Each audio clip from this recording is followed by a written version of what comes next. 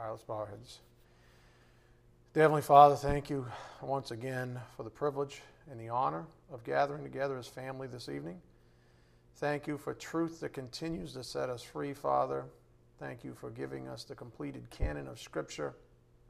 Thank you for this privilege and this honor of gathering together as family to do this thing in the unity of the faith, that is, to be knit together with those by means of the Word, with those that are on the other side of the planet, even from different times.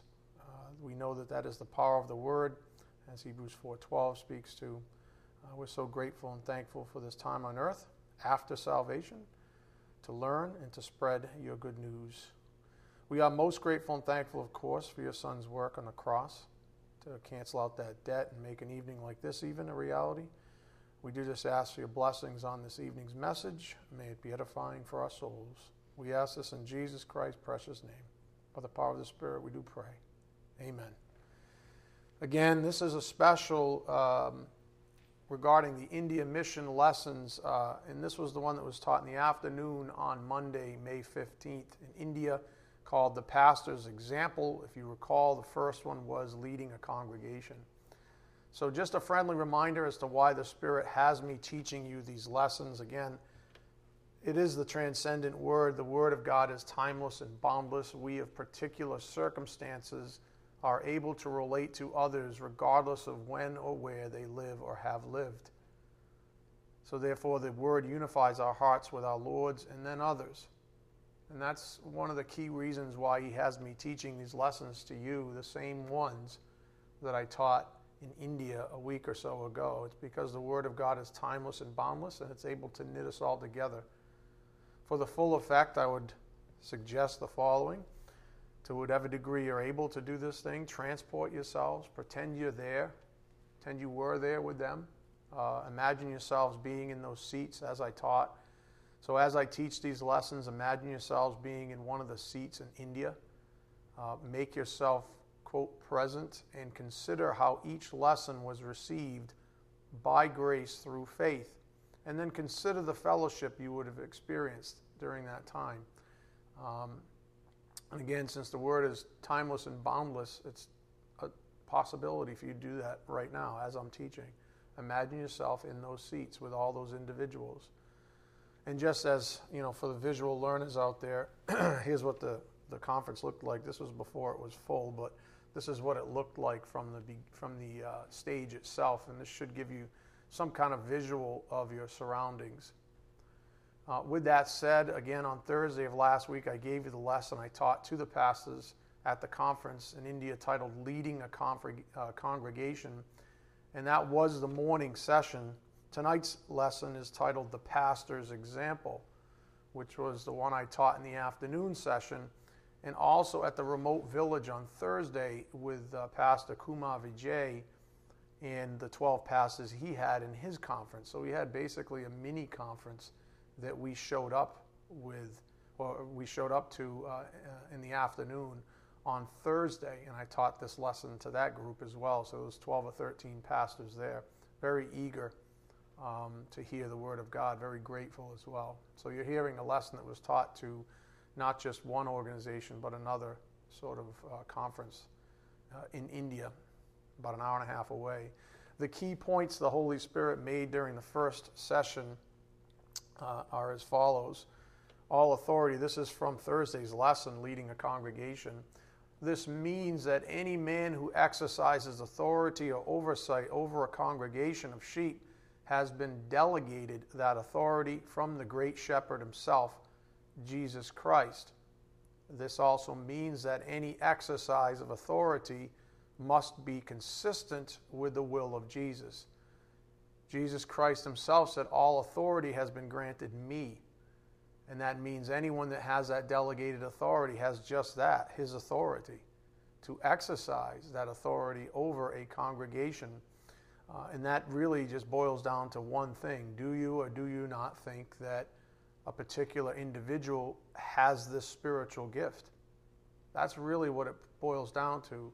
If you're convinced of that reality, then you have to follow that individual's authority. If you're not convinced of that individual, then don't follow them. then leave them. But do not do that or make that mistake of doing halvesies, where you follow authority when you like it and then you don't follow authority when you don't like it.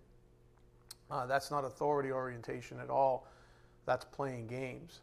And so if you believe, say, case in point, that I'm an authority delegated by Jesus Christ, our great shepherd, then it's your duty as sheep to follow my authority. So the will of Jesus is found in the Word of God, the Holy Bible, and is brought into remembrance through the ministry of the Spirit of Christ, the Holy Spirit, up here on the board. This is part of the review. Jesus Christ is the Word. The Holy Bible is the very mind of Christ, the Word of God, the Son himself, John 1:14. We must treat the Word as we would treat Jesus Christ in the flesh, as the ultimate authority in our lives. Pastors derive all leadership authority from the Word, and so this puts a big onus on the pastor themselves to really be diligent in making sure that the things that they're teaching are scripturally based, that the things that they teach are based on Scripture. And I've said this to you many, many times. Don't just take my word for it. Don't take my word for it. Seek it out. Because the only way you're going to get your own wisdom on anything is that you see it in the Word of God for yourself. I'm just a tour guide, and I'm not infallible. It means that sometimes I'll say, a instead of the, or it instead of them, or something like that. And, if you're just hanging on my every word, you're going to lose something in translation. It's really important that you read your Bibles all the time, that you're in the Scripture yourself, that you allow this spiritual gift to guide you. But at the end of the day, it's really important, it's critical, that you derive your own wisdom from the Word itself, because that is the ultimate authority. So the Bible cautions us to be aware of the presence of false pastors. Now, a false pastor will deny all these things. A false pastor will use other things that are not biblically founded. And so we have what we might call self-appointed pastors. And I shared this with you on Thursday. I believe I was probably speaking to a few of them in maybe both conferences that I taught at. But there are always an abundance, it seems, of self-appointed pastors. And the fact is that these aren't really pastors, only counterfeits. Anybody can call themselves a pastor, last time I checked, or a minister, or a priest, or whatever the heck they're calling themselves. That's not important. What's important is that God assigns spiritual gifts, and that self-appointed pastors are counterfeits. We do not assign spiritual gifts to ourselves. Rather, we are appointed by God. That also means that a person could fool a whole group of people and be ordained even by a group of people and still not be a pastor. Do you understand? Because that's still man.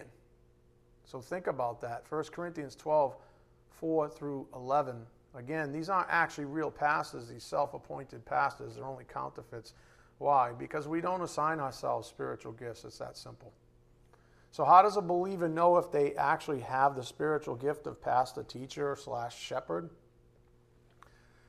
Well, there are keys to realizing these things. The key to becoming a pastor is simple. God chooses you. If he chooses you, he appoints you. And if he appoints you, he provides you with all the necessary abilities by grace to perform your duties, as unto the Lord. These duties will reflect the heart of Christ toward his own sheep. That's how you know. God chooses you.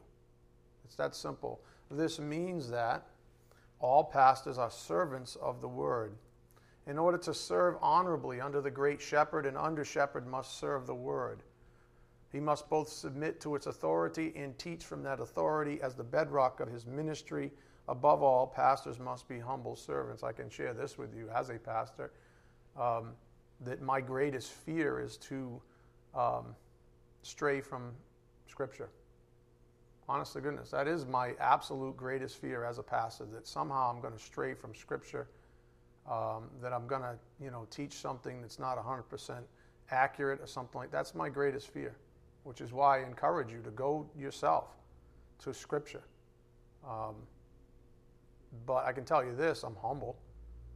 That I can tell you, that the very best thing I've got going for me is my humility. That I'll at least, my intention, my absolute intention is to always be within the umbrella of the Word, never to stray from the truth. The final guidance we received from the Word in our first session was up here on the board. Again, remember the context. I was at a pastor's conference, and so I was challenging. The Spirit had me challenge these individuals. So you think you're a pastor? And I could already sense, again, at this point, that some might not have been, even though they were sitting there under the premise that they were. The greatest way to lead is to first learn how to follow. In fact, our great example, Jesus Christ, was subservient to his Father's plan. If you think you may have this gift of the spiritual gift of pastor teacher, then you submit yourself to the Word. Commit yourself with the same fervency of those who have preceded you, starting with Jesus. That's how you can get started, at least. I would imagine that, as we'll discuss a little bit later, there have been people that thought they had one spiritual gift and then they realized they didn't. I'm thinking of someone right now. They said, I think I have this gift, and a few years later they said, you know what, I don't have it. I think I have this, and now they're functioning tremendously in that gift, and vice versa. So I think that happens all the time. I think it's just a function of humanity, maybe the flesh, maybe our personal desires for this gift or that gift. Maybe it was funny because Tammy and I were talking about this last night. We were laughing our butts off. We said, when I was a 19-year-old kid in the service acting like a complete bozo, the last thing I would have expected is God called me out as a pastor. Honestly, I did not want it. Even when I got called out, so to speak, I still didn't really want it, per se. And so who can say? That's my point. But, what if I just stuck with something I thought I was, I'd be frustrating a lot of God's will, and I wouldn't be standing here.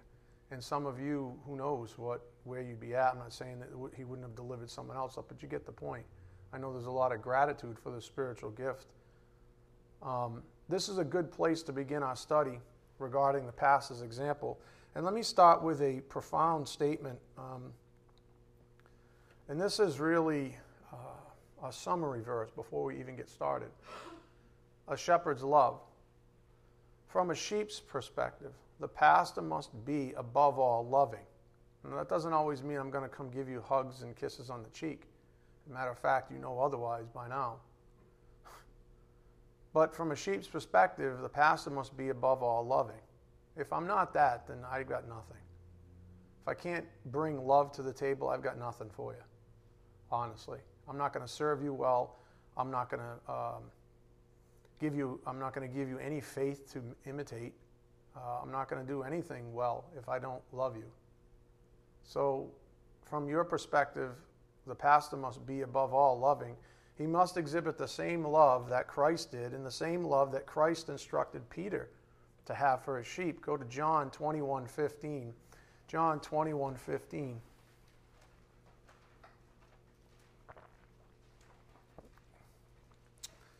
One of the first things you have to look at, I suppose, if I were to die tomorrow, my prayer for you is that you would always look at the shepherd's heart. Does this person love me more than he loves himself? That's the first litmus test. You don't even have to know that much about them, but do they love me? Are they going to serve me even more than they love themselves? Because that's scriptural, right? John 21:15. So when they had finished breakfast, Jesus said to Simon Peter, Simon, son of John, do you love me more than these? He said to him, Yes, Lord, you know that I love you. He said to him, Then tend my lambs. He said to him again a second time, Simon, son of John, do you love me? And he said to him, Yes, Lord, you know that I love you. He said, Then shepherd my sheep. He said to him a third time, Simon, son of John, do you love me? Peter was grieved because he said to him the third time, Do you love me? And he said to him, Lord, you know all things. You know that I love you. And then Jesus said to him, Tend my sheep.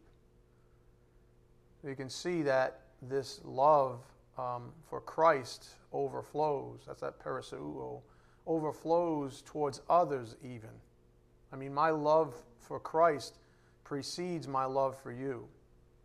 The reason that many times that I continue to press on, any shepherd worth their salt continues to press on, is they never get beyond their love for Christ. They may lose sight of their love for the sheep because the sheep are being ridiculous. But it never goes any further than Christ, because eventually a true pastor looks up and sees the great shepherd, and the great shepherd says, do you love me? Of course I do. Then tend my sheep. Okay, I'll get back out there for you. But they're really testing me. I know. Just get back out there. Shepherd them. So John, who wrote this passage of Scripture, who would have been trained up the same way that Peter was, wrote about the following up here on the board. This is John's perspective, often called the apostle of love. And he would have been trained the same way as Peter. To love Jesus is to love his sheep. And maybe that's something you just jot down in your head or in your notes and think about. But to love Jesus is to love his sheep. You can't do one without the other, in other words. He says, these are my sheep. I love them. If you love me, you're going to love them. That was what we just read, right, with that discourse with Peter. Go to 1 John 3:16. 1 John 3:16. So to love Jesus is to love his sheep. I suppose that's the start of your imitation of any pastor worth their salt. If it says imitate their faith, it really begins with that. Does this individual love Jesus? Do they love Jesus so much that they have foregone their own life? Because if they haven't done that, they're certainly not going to do it for me, the sheep, right? In other words, if they haven't laid down their life, if they're not so in love with Jesus Christ that they've given up their self-life, they're certainly not going to do it for me, the lesser, right? So to love Jesus is to love his sheep. 1 John 3:16, we know love by this, that he laid down his life for us, and we ought to lay down our lives for the brethren. But whoever has the world's goods and sees his brother in need and closes his heart against him, how does the love of God abide in him? Little children, let us not love with word or with tongue, but in deed and truth. That's quite a gotcha, isn't it? But with deed and truth, that means that love is active. Love, as I've taught, can't help but express itself. And that means deed and truth. A lot of people do this, right?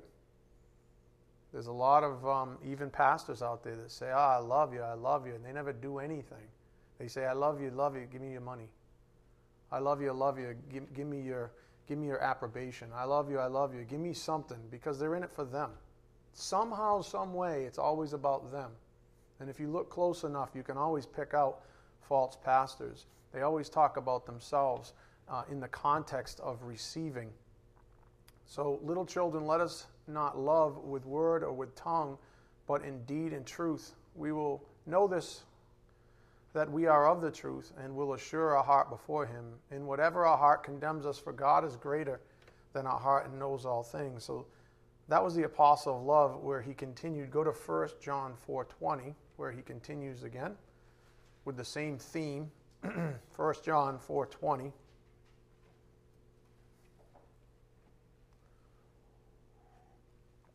If someone says, I love God, and hates his brother, he is a liar. Now just stop right there. If someone says, I love God, and then hates his brother, what are you supposed to think? He's a liar. For the one who does not love his brother from whom he has seen cannot love God whom he has not seen. And this commandment we have from him, that the one who loves God should love his brother also. In other words, will. If you look at the original, it actually implies that he will love his brother also. It's one of the litmus tests for even a saved individual. If you say you love God, we love because he first loved us, right? Then we're going to love our brothers as well. And it doesn't mean that gushy kind of love. It's not the romance love. It's not some kind of it's not even what we would call a Phileo or a Philadelphia type love, always. It's a love. It's a love that is born of God. It's that simple. So this commandment we have from him, that the one who loves God should and will technically love his brother also. And it does not mean that sort of romantic or close love that so many people misappropriate to God's love up here on the board. So back to a shepherd. From a sheep's perspective, again, the pastor must be, above all, loving. He must exhibit the same love that Christ did and the same love that Christ instructed Peter to have for his sheep. Therefore, the greatest example a pastor can give is to be loving. You want to imitate my faith, then be loving. If you don't think I'm loving by now, and I'm looking around, everybody has been here for years now, most of you. If you don't think I'm a loving guy in the right way, then it's time for you to move on. I'm being totally, I don't want you here. I'll say that to people who are listening. If you've been with me for any length of time and you don't know that I love you by now, then something's wrong. And then you should go. You should look for someone who you are convinced actually does care about you the way Christ cares about you. So the greatest example a pastor can ever give is to be loving. His love must be unconditional the way Jesus's was. A pastor's love must be an abiding love. In other words, it can't be fickle. There's going to be times, like I intimated earlier, where a shepherd's not necessarily going to want to express that love because they've been angered or there's a certain indignation due to some sheep, God knows what. But the love never leaves. There's always an abiding love. A pastor's love must exemplify the love that Paul wrote about even. Go to 1 Corinthians 13:1. 1 Corinthians 13:1. So a pastor's love must exemplify what we see in 1 Corinthians 13:1.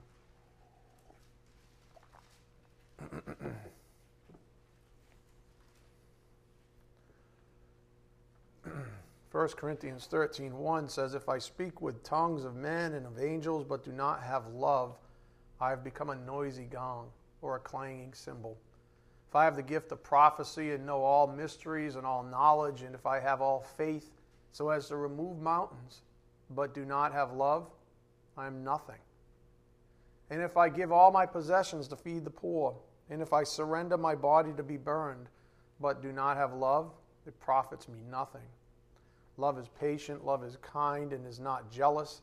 Love does not brag and is not arrogant, does not act unbecomingly, it does not seek its own, is not provoked, does not take into account a wrong suffered, does not rejoice in unrighteousness, but rejoices with the truth, bears all things, believes all things, hopes all things, endures all things. Love never fails. But if there are gifts of prophecy, they will be done away. If there are tongues, they will cease. If there is knowledge, it will be done away. For we know in part and we prophesy in part. But when the perfect comes, the partial will be done away. When I was a child, I used to speak like a child, think like a child, reason like a child. When I became a man, I did away with childish things. For now we see in a mirror dimly, but then face to face. Now I know in part, but then I will know fully, just as I also have been fully known. But now faith, hope, love, abide these three, but the greatest of these is love. Again, the point on the board, the greatest example a pastor can ever give is to be loving. His love must be unconditional the way Jesus's was. A pastor's love must be an abiding love. Again, faith, hope, and love, abide these three, but the greatest of these is love. So a pastor's love must be an abiding love. Therefore, his love must be exemplary. That's the whole point. His love must be exemplary. It's not perfect because he's not perfect, but it must be exemplary. It must be something that you can point to in your own life as an example. When maybe you need that extra encouragement, maybe you need to look to that person and say, you know what, if my pastor can pull this off, my pastor can do this thing. I'm not saying put him up on a pedestal at all, hardly. But the Bible says that he is to be exemplary. He is to be in a position that you can imitate his faith. And as we'll see in 1 Timothy, there's certain guidelines even to make sure that the person is of a certain maturity in the faith even. So anyways, a pastor's love must be exemplary. Go to John 15:9. John 15:9.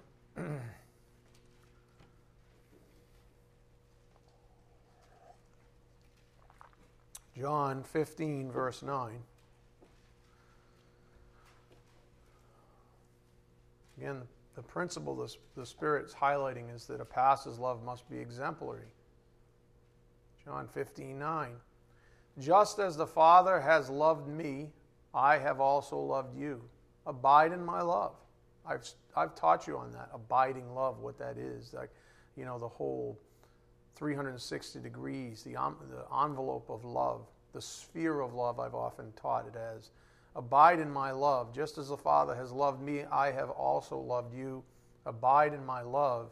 If you keep my commandments, you will abide in my love, just as I have kept my Father's commandments and abide in his love.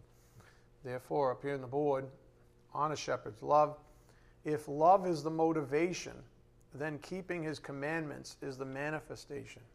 Again, if love is the motivation, then keeping his commandments is the manifestation. In other words, you don't want to do anything else other than what's pleasing to him. If he lays down a law, if he lays down a commandment, a person who loves wants to what? Abide in that commandment. Doesn't want to be displeasing to God, but rather wants to please him in any way possible. So of course they're motivated. Of course there's a manifestation of keeping his commandments because that's what's pleasing to him.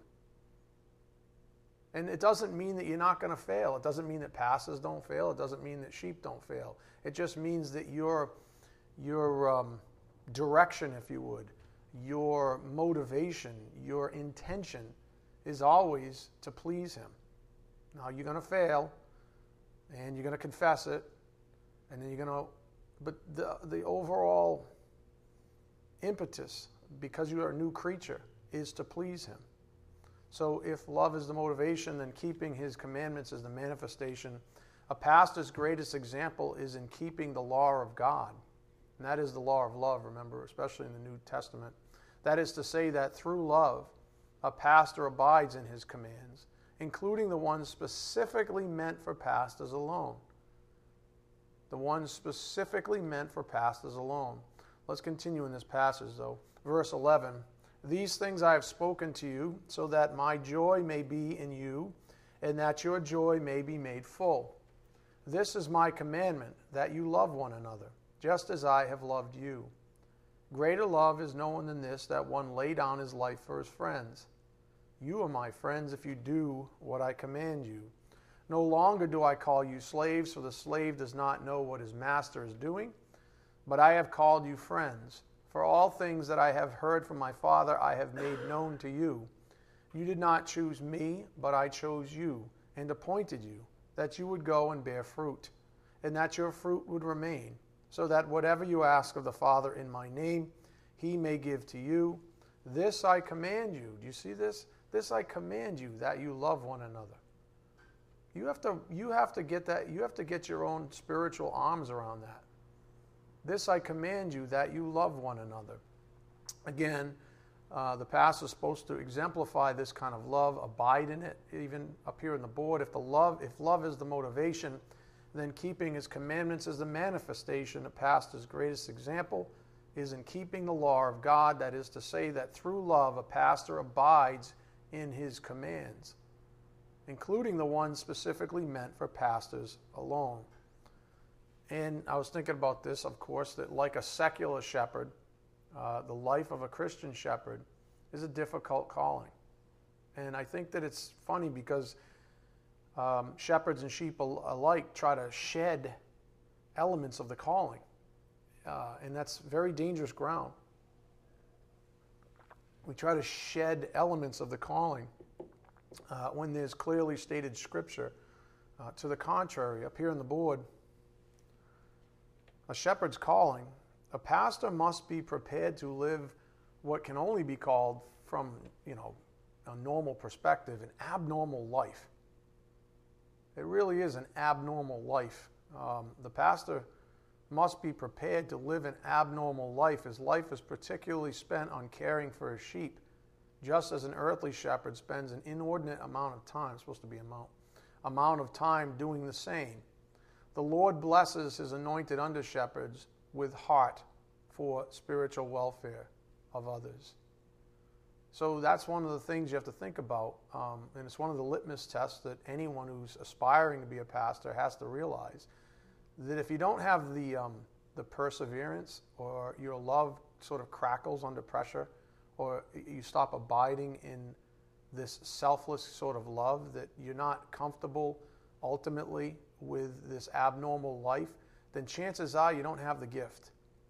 Because he's not going to ask you to live a life that you can't live by grace. So that's the point. And that's one of the things that I tried to impress on not just the folks on the other side of the planet, but anyone who's ever come up to me and said, I think I might have this gift, or I'm thinking maybe I do. I say, well, take some time with it and see what he has to say about those things. And I'll put you to a little test. And just frankly, historically, anytime I put anybody to the test, they've walked away. They don't even pass the first couple of tests. And I say, then that person doesn't have the heart for it. Or they don't want it. They'll just say, no, I'll go somewhere else. Go to some BS seminary or something like that and get some degree that forces me into the occupation. Anyways. All I know is what Scripture says, that the Lord will bless his anointed under-shepherds with a heart for the spiritual welfare of others. And this is a point that I stopped at during the conference. I said, this cannot be understated. It just cannot be understated, the point on the board. Because there has to be a certain surety, if you would, a certainty in the heart of the individual who's supposedly aspiring to being a shepherd or a pastor, because you're not gonna make it, and God will prove it to you. And if you ignore him, he'll prove it to you with your fruit even. He'll say, see, I put you to the test and you failed. Do you believe me now? Nope. And then he'll put you to another test, and you will fail that too eventually. And the only people that can pass the test are the true anointed ones. And that's what I try to tell people. And that goes for any spiritual gift. Not just pastor, but there's a certain criticality for obvious reasons with shepherds. So this cannot be understated. In fact, it must be a part of the, quote, testing an aspiring pastor must undergo before being promoted, before any other human being should even consider promoting someone. I intimated this to you earlier, that I believe there are lots of people who are, quote, ordained who aren't even pastors. Why? Because those people around them, just because they laid hands on someone doesn't mean that it was God's will. Go to 1 Timothy 3:1. 1 Timothy 3:1.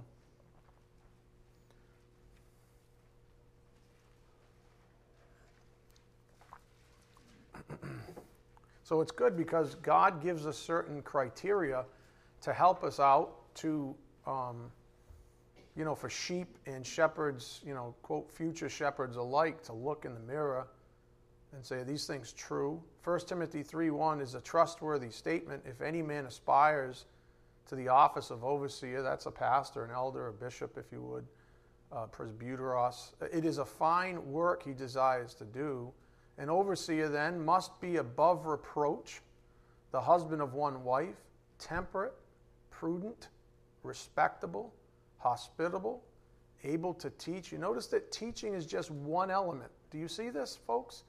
I also think that there's a lot of people that are fantastic teachers that don't have the gift of shepherd. Because there's a difference. There's poimano and then there's didaskalos, right? There's teaching and then there's actually shepherding. They're two different things. The pastor-teacher happens to have the ability to teach, but it's a subset of a much greater calling. And I think people have rushed to judgment, and I think some people would be a lot happier, and even some congregations would be a lot more blessed if these individuals just took the hint. Temperate, prudent, respectable, hospitable, able to teach, not addicted to wine. That means you can't be an alcoholic. Or pugnacious, but gentle. Pugnacious means, ready to. I always joke about dropping the hockey gloves, but you know what I'm saying. Someone who's real, always willing to fight. Someone that has no self-control, but gentle, peaceable, free from the love of money. That's a huge one, especially it seems based on the feedback I've received overseas.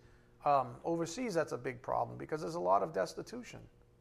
And, let's face it, American Christians, in many ways, are charitable. And so what you end up having is people overseas that have no perceivable way to make money. They do, but they're not trusting God. They say, I'll just make myself a pastor. I'll put up a website with a little PayPal button, show a bunch of pictures of some starving children that I don't even care about, but I'm trying to make money for myself, and get some donations from America. The ultimate thing to do is what I just did for all of you. Now I can actually say that Mercy and Grace Charity is a viable institution, that I've been there, that I've met these people, that I'm convinced of their spiritual viability. Now, if you want to donate and help out, that's great.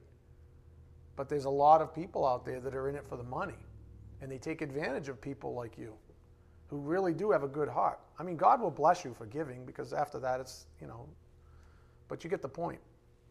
So they're not addicted to wine or pugnacious, but gentle, peaceable, free from the love of money. He must be one who manages his own household well. That's a huge one. That is a huge calling. One who manages his own household well, keeping his children under control with all dignity. Because, look, if a man does not know how to manage his own household, verse 5, how will he take care of the church of God? Honest to goodness, if you can't manage 2 or 3 or 4 people, how are you going to manage 50 or 100 or 200, however big your church is? How are you going to, or even 5? How are you going to manage that? You can't manage your own household. And definitely not a new convert, verse 6. And not a new convert, so that he will not become conceited and fall into the condemnation incurred by the devil. And so there's no real outs. Do you understand? Verse 5, verse 6, all those verses, there's really no wiggle room. We shouldn't spend our time trying to justify away this or that. Well, they're such a nice guy. Or they're just so convincing. So what? That's not the point. I didn't write the Bible. Honest to goodness, I didn't write the Bible. This is what the Bible says, for example, not a new convert. This is another big one. One of the greatest errors or great errors in the churches is the premature promotion of men to the office of pastor. This is a grave mistake, as godly constitution must be wrought in a person over a significant period of time. That's what the Bible says. Do not promote a new convert. Why? They're not ready. They got to still get their bearings. I mean, it's a grave mistake because they don't even have the Constitution yet. And if you do that, I've done this in the past. I've promoted people before they were ready. Doesn't mean they weren't ready later, but before they were ready, and they didn't have the Constitution for the role, and they crumbled, and it became a problem. So I failed. I felt like I was a failure. So anybody who lays hands on somebody before a person is ready is at odds with God's will, frankly. I didn't say that. That's the Word of God. Do you not see it? It's the Word I'm reading. Look at verse 7. Now, this is the one I think I think this would dismiss a lot of so-called pastors in this world. I mean, a lot of them. Look at this. He must have a good reputation with those outside the church. You know who he's talking about? He's talking about unbelievers. People outside the church, including unbelievers. Really? Yeah, really. Why do you think? So that he will not fall into reproach and the snare of the devil. What do you think the devil wants? Of course the devil wants a bunch of people that cannot meet God's divine standard for pastors, because then he can throw stones at them and say, look, they're schmucks. They're in it for the money. They don't have the maturity. They're doing this. They're drunks. They're whatever. They're bar fighting. They're doing whatever. Do you understand? Satan's going to totally take advantage of that. That's not us being judgmental or, ungracious or anything like that. That's the Word of God. What would you like me to teach? You want me to just say, shh, let's skip verse 7? No, I don't have the right to do that, neither do you, frankly. He must have a good reputation. You want to try to wrangle with words about that? Well, it's good in this way, but no. Does he or does he not have a good reputation with those outside the church? Yes or no? Because if it's no, then what do you want me to conclude here? What should you conclude there? What would you like me to say? so that he will not fall into reproach and the snare of the devil. In other words, let's not give the devil any more angles than he already has. Because he's going to use those angles to fracture the church. Whether you like that or not, or that's too practical, or that makes you uncomfortable or squirmy in your seat, I don't care. That means you have a problem with the Word of God. So this is another area that seems to be overlooked as well. But nonetheless, it is Holy Scripture. That's what we always have to remember. Anytime we read, what have I taught you? You read clearly stated Scripture. That's the end of it. That's the end of it.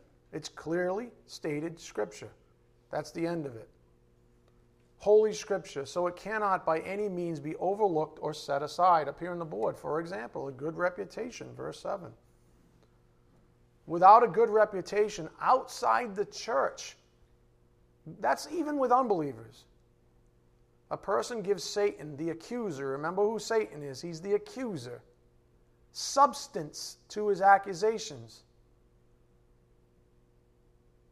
In other words, suppose I go out tonight, I get drunk, I crash up my beloved Jeep, right? And then I'm mad, so I get out and I punch an old lady. Oh, it's so offensive.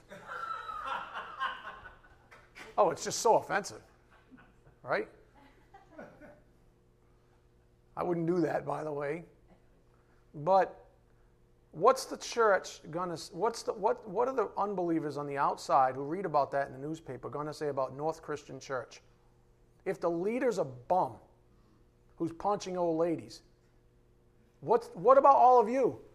When you go out with a business card that says North Christian Church and here's our website, what are they going to say? Is that Pastor Ed guy who punched an old lady? Whoosh. Now all of your witness is gone. Do you understand? Do you think God needs that? Do you think God's going to try to use that garbage? No. That's the whole point. Don't give Satan any more angles. That's why the calling is very high. People don't like to hear that, though. Why? I don't know. We'll talk about that in a moment. I know, but we'll see if you can figure it out. Without a good reputation outside the church, and that includes with unbelievers, a person gives Satan, the accuser, substance to his accusations. A pastor's life must be consistent with his profession, lest he be the subject of scorn, ridicule, and contempt. Now, this doesn't mean that a pastor is called to sinless perfection. That's impossible. However, the Bible is very clear on such things, and one must ask themselves, you ready? I think this is the aha moment for most people on this particular passage, even this whole passage. Okay?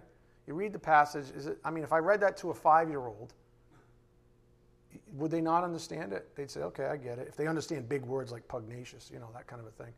But they would pretty much get it. Maybe a 12-year-old, they'd say, okay, seems like a pretty high calling. I know, because you're right. So you have to ask yourself, if the Bible's that clear on such things, one must ask themselves, why? Just dwell on this. Why would anyone ever want to artificially lower the divine standard in the first place? That's a really good question. In other words, why would anyone want to contend with clearly stated Scripture in the first place? Stop with the grayness. Stop with trying to prove this is out of bounds and that's in bounds. Just stop for a moment. Ask yourself a very fundamental question. Why in the first place would anybody want to ever lower the standard? In other words, find loopholes. Why would that ever be anyone's honest motivation? When reading Scripture about the qualifications of a pastor, what would be the impetus behind that activity? There's your answer. You're talking about someone's heart. If a man aspires to the office of pastor and he finds himself searching for loopholes in Holy Scripture, chances are he's trying to justify something ungodly. Some kind of a self-appointment to an office that God never meant for him to possess. And just stepping back for a moment, and we can say this about any spiritual gift, it's actually, just think about this.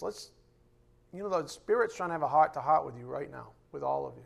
First of all, what's the motivation for ever trying to find any loophole in Scripture?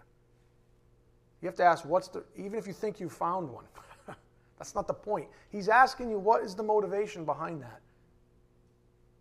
And in that very sense, if that motivation exists, is that the right person in the first place? No. No, it's not. Because the right person isn't looking for loopholes. Do you understand? So just stepping back for a moment, again, we can say this about any spiritual gift, it's actually a very good thing. It's actually a very good thing when a person realizes that the spiritual gift that they are that they supposedly have turns out to not be something God wants for them. That's actually a really big favor that God has done. In other words, it's really good that he put in these things, especially for guys like pastors. It's a really good thing because it can take a lot of people out of a long life of pain and suffering. So just think about that. And think about also the overarching principle that God blesses the humble, those willing to serve in whatever capacity he decides. The Bible, think about it this way. The Bible doesn't say, "Well done, good and faithful servant, because you are faithful in all these decidedly huge responsibilities," etc., etc. It doesn't say that, does it? It says, "Because you are faithful in the little things." Do you understand? If God said honestly, I don't know anybody that's ever been called to do this, but if God said go outside with a little, what do you call it? Is it a sieve or something like that? The little sifter thing? Go out and sift the driveway for the next 20 years of your life, and that'll bring glory to me. Then you should go out there and sift the driveway. And we'll all point at you from the window and laugh and go, "Ha ha, you got to sift the driveway," right?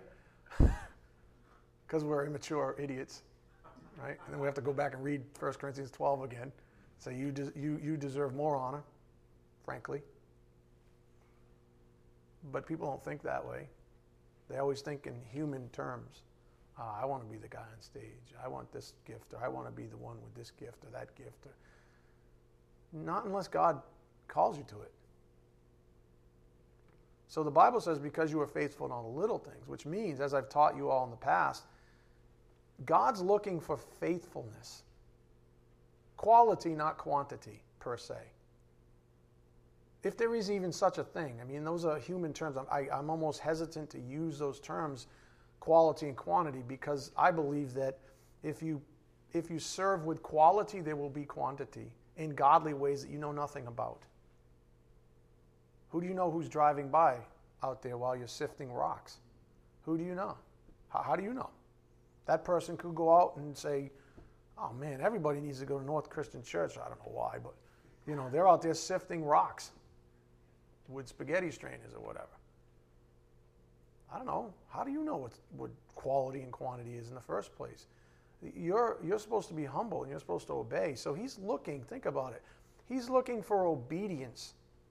And this might get lost on a few of you, but hang in there. He's looking for obedience through faith that he is given.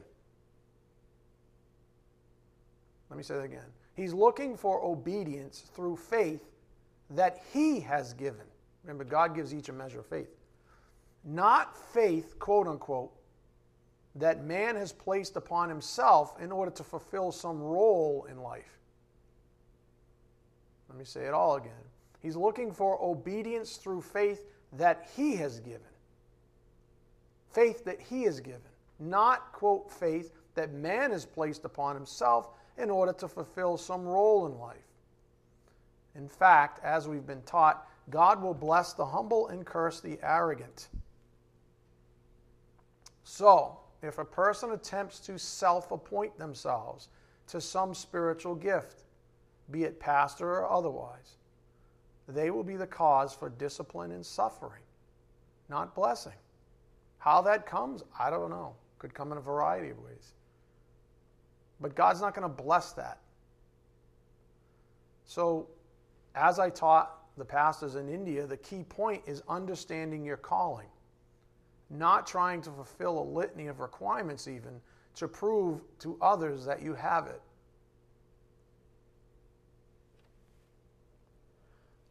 True pastors have the ability to discern the shepherd's heart in others. You have to trust me on this one. In any case, additionally, the pastor must have proper expectations about his life. Go to 1 Timothy 6:7. With all of that in tow, know also that the pastor must have proper expectations about his life. 1 Timothy 6:7. For we have brought nothing into the world, so we cannot take anything out of it either. If we have food and covering, with these we shall be content. But those who want to get rich fall into temptation and a snare, and many foolish and harmful desires, which plunge men into ruin and destruction. For the love of money is a root of all sorts of evil, and some, by longing for it, have wandered away from the faith and pierced themselves, with many griefs. Up here on the board, regarding the love of money, a pastor must show his congregation that money is not the issue in the ministry, and that money ought never be anyone's motivation, even if they are working for food, to become a pastor. In other words, you don't just choose to be a pastor because you think it's an avenue to make money. Verse 11, but flee from these things, you man of God, and pursue righteousness, godliness, faith, love, perseverance, and gentleness. Fight the good fight of faith. Take hold of the eternal life to which you were called, and you made the good confession in the presence of many witnesses.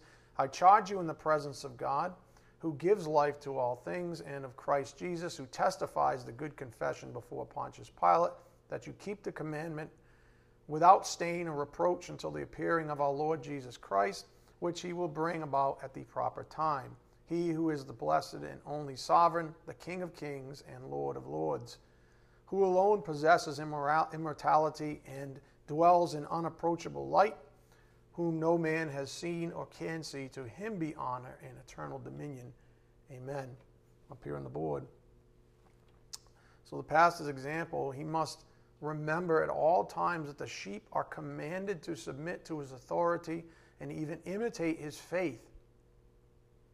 He must never take his commission lightly, for if he does, he may be the cause for stumbling in others. This is a big deal. Like, it's a big calling. And that's good for everybody to know. He must remember at all times that the sheep are commanded to submit to his authority and even imitate his faith. That's a big responsibility. Here's what the Bible has to say about those commands of the sheep towards their under-shepherds. We saw this in the last lesson. Go to Hebrews 13:7. Hebrews 13:7.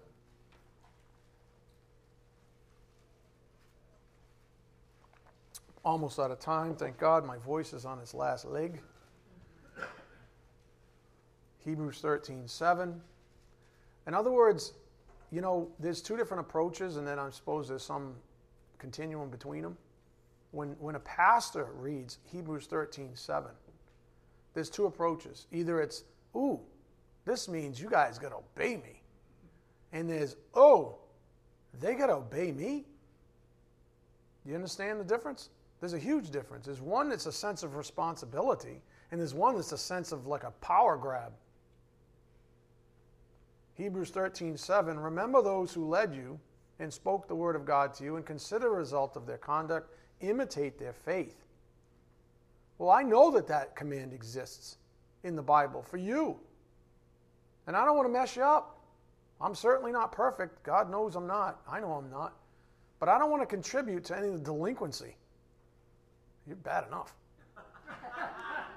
Look at verse 17. Right? Look at verse. I'm serious. I don't want to contribute to any delinquency. I want to inspire, if anything, if possible. Verse 17. Obey your leaders and submit to them, for they keep watch over your souls as those who will give an account. Let them do this with joy and not with grief, for this would be unprofitable for you. So again, this, people look at things different ways. Up here on the board, the greatest example a pastor can ever hope to be is a servant of Christ. We started off with, he must be loving. Above all, he must be loving. But what's the fruit of that? To serve.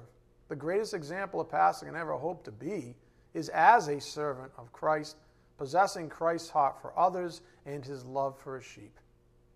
Go to Mark 10:45. Mark 10:45.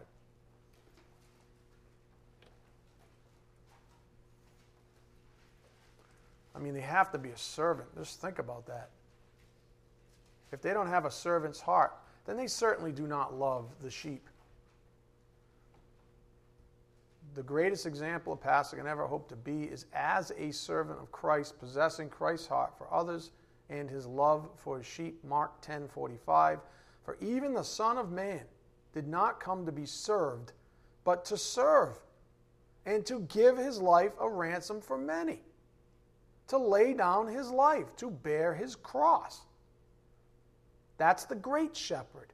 And who do you think, with ubiquitous, all-knowing wisdom, who do you think the great shepherd, the master, is going to hire as under-shepherds? Someone with a consistency to serve. Someone that has that same desire, that same love to serve others, to lay down their lives for others. That's who he's going to hire. So anybody that doesn't fall into that bucket is a false pastor. Now I'll just close with this. Every pastor is a sheep first. Remember that. Every pastor has an example to follow. That is Jesus himself. Jesus served. He laid down his life for others. This ought to be the example a pastor gives his own congregation. Again, every pastor is a sheep first. Every pastor has an example to follow, Christ himself. Jesus served, laid down his life for others. This ought to be the example that a pastor gives his own congregation, to love and to lay down his life for all of you. Amen? Let's bow our heads. Dear Heavenly Father, thank you again for the privilege of studying your word and setting us free and showing us truth. Father, we pray for those that are still struggling in the faith, that in some way, somehow, through delegated authority, through spiritual gifts as they flow from one to another through our faith, that we might all be examples to others, that we might all be lights on a hill to bring to you through your Son new believers, individuals that are changed. What a wonderful calling this is, Father. We just ask for perseverance and tenacity in doing so. And we just ask these things in Jesus Christ's precious name. By the power of the Spirit, we do pray. Amen. Thank you.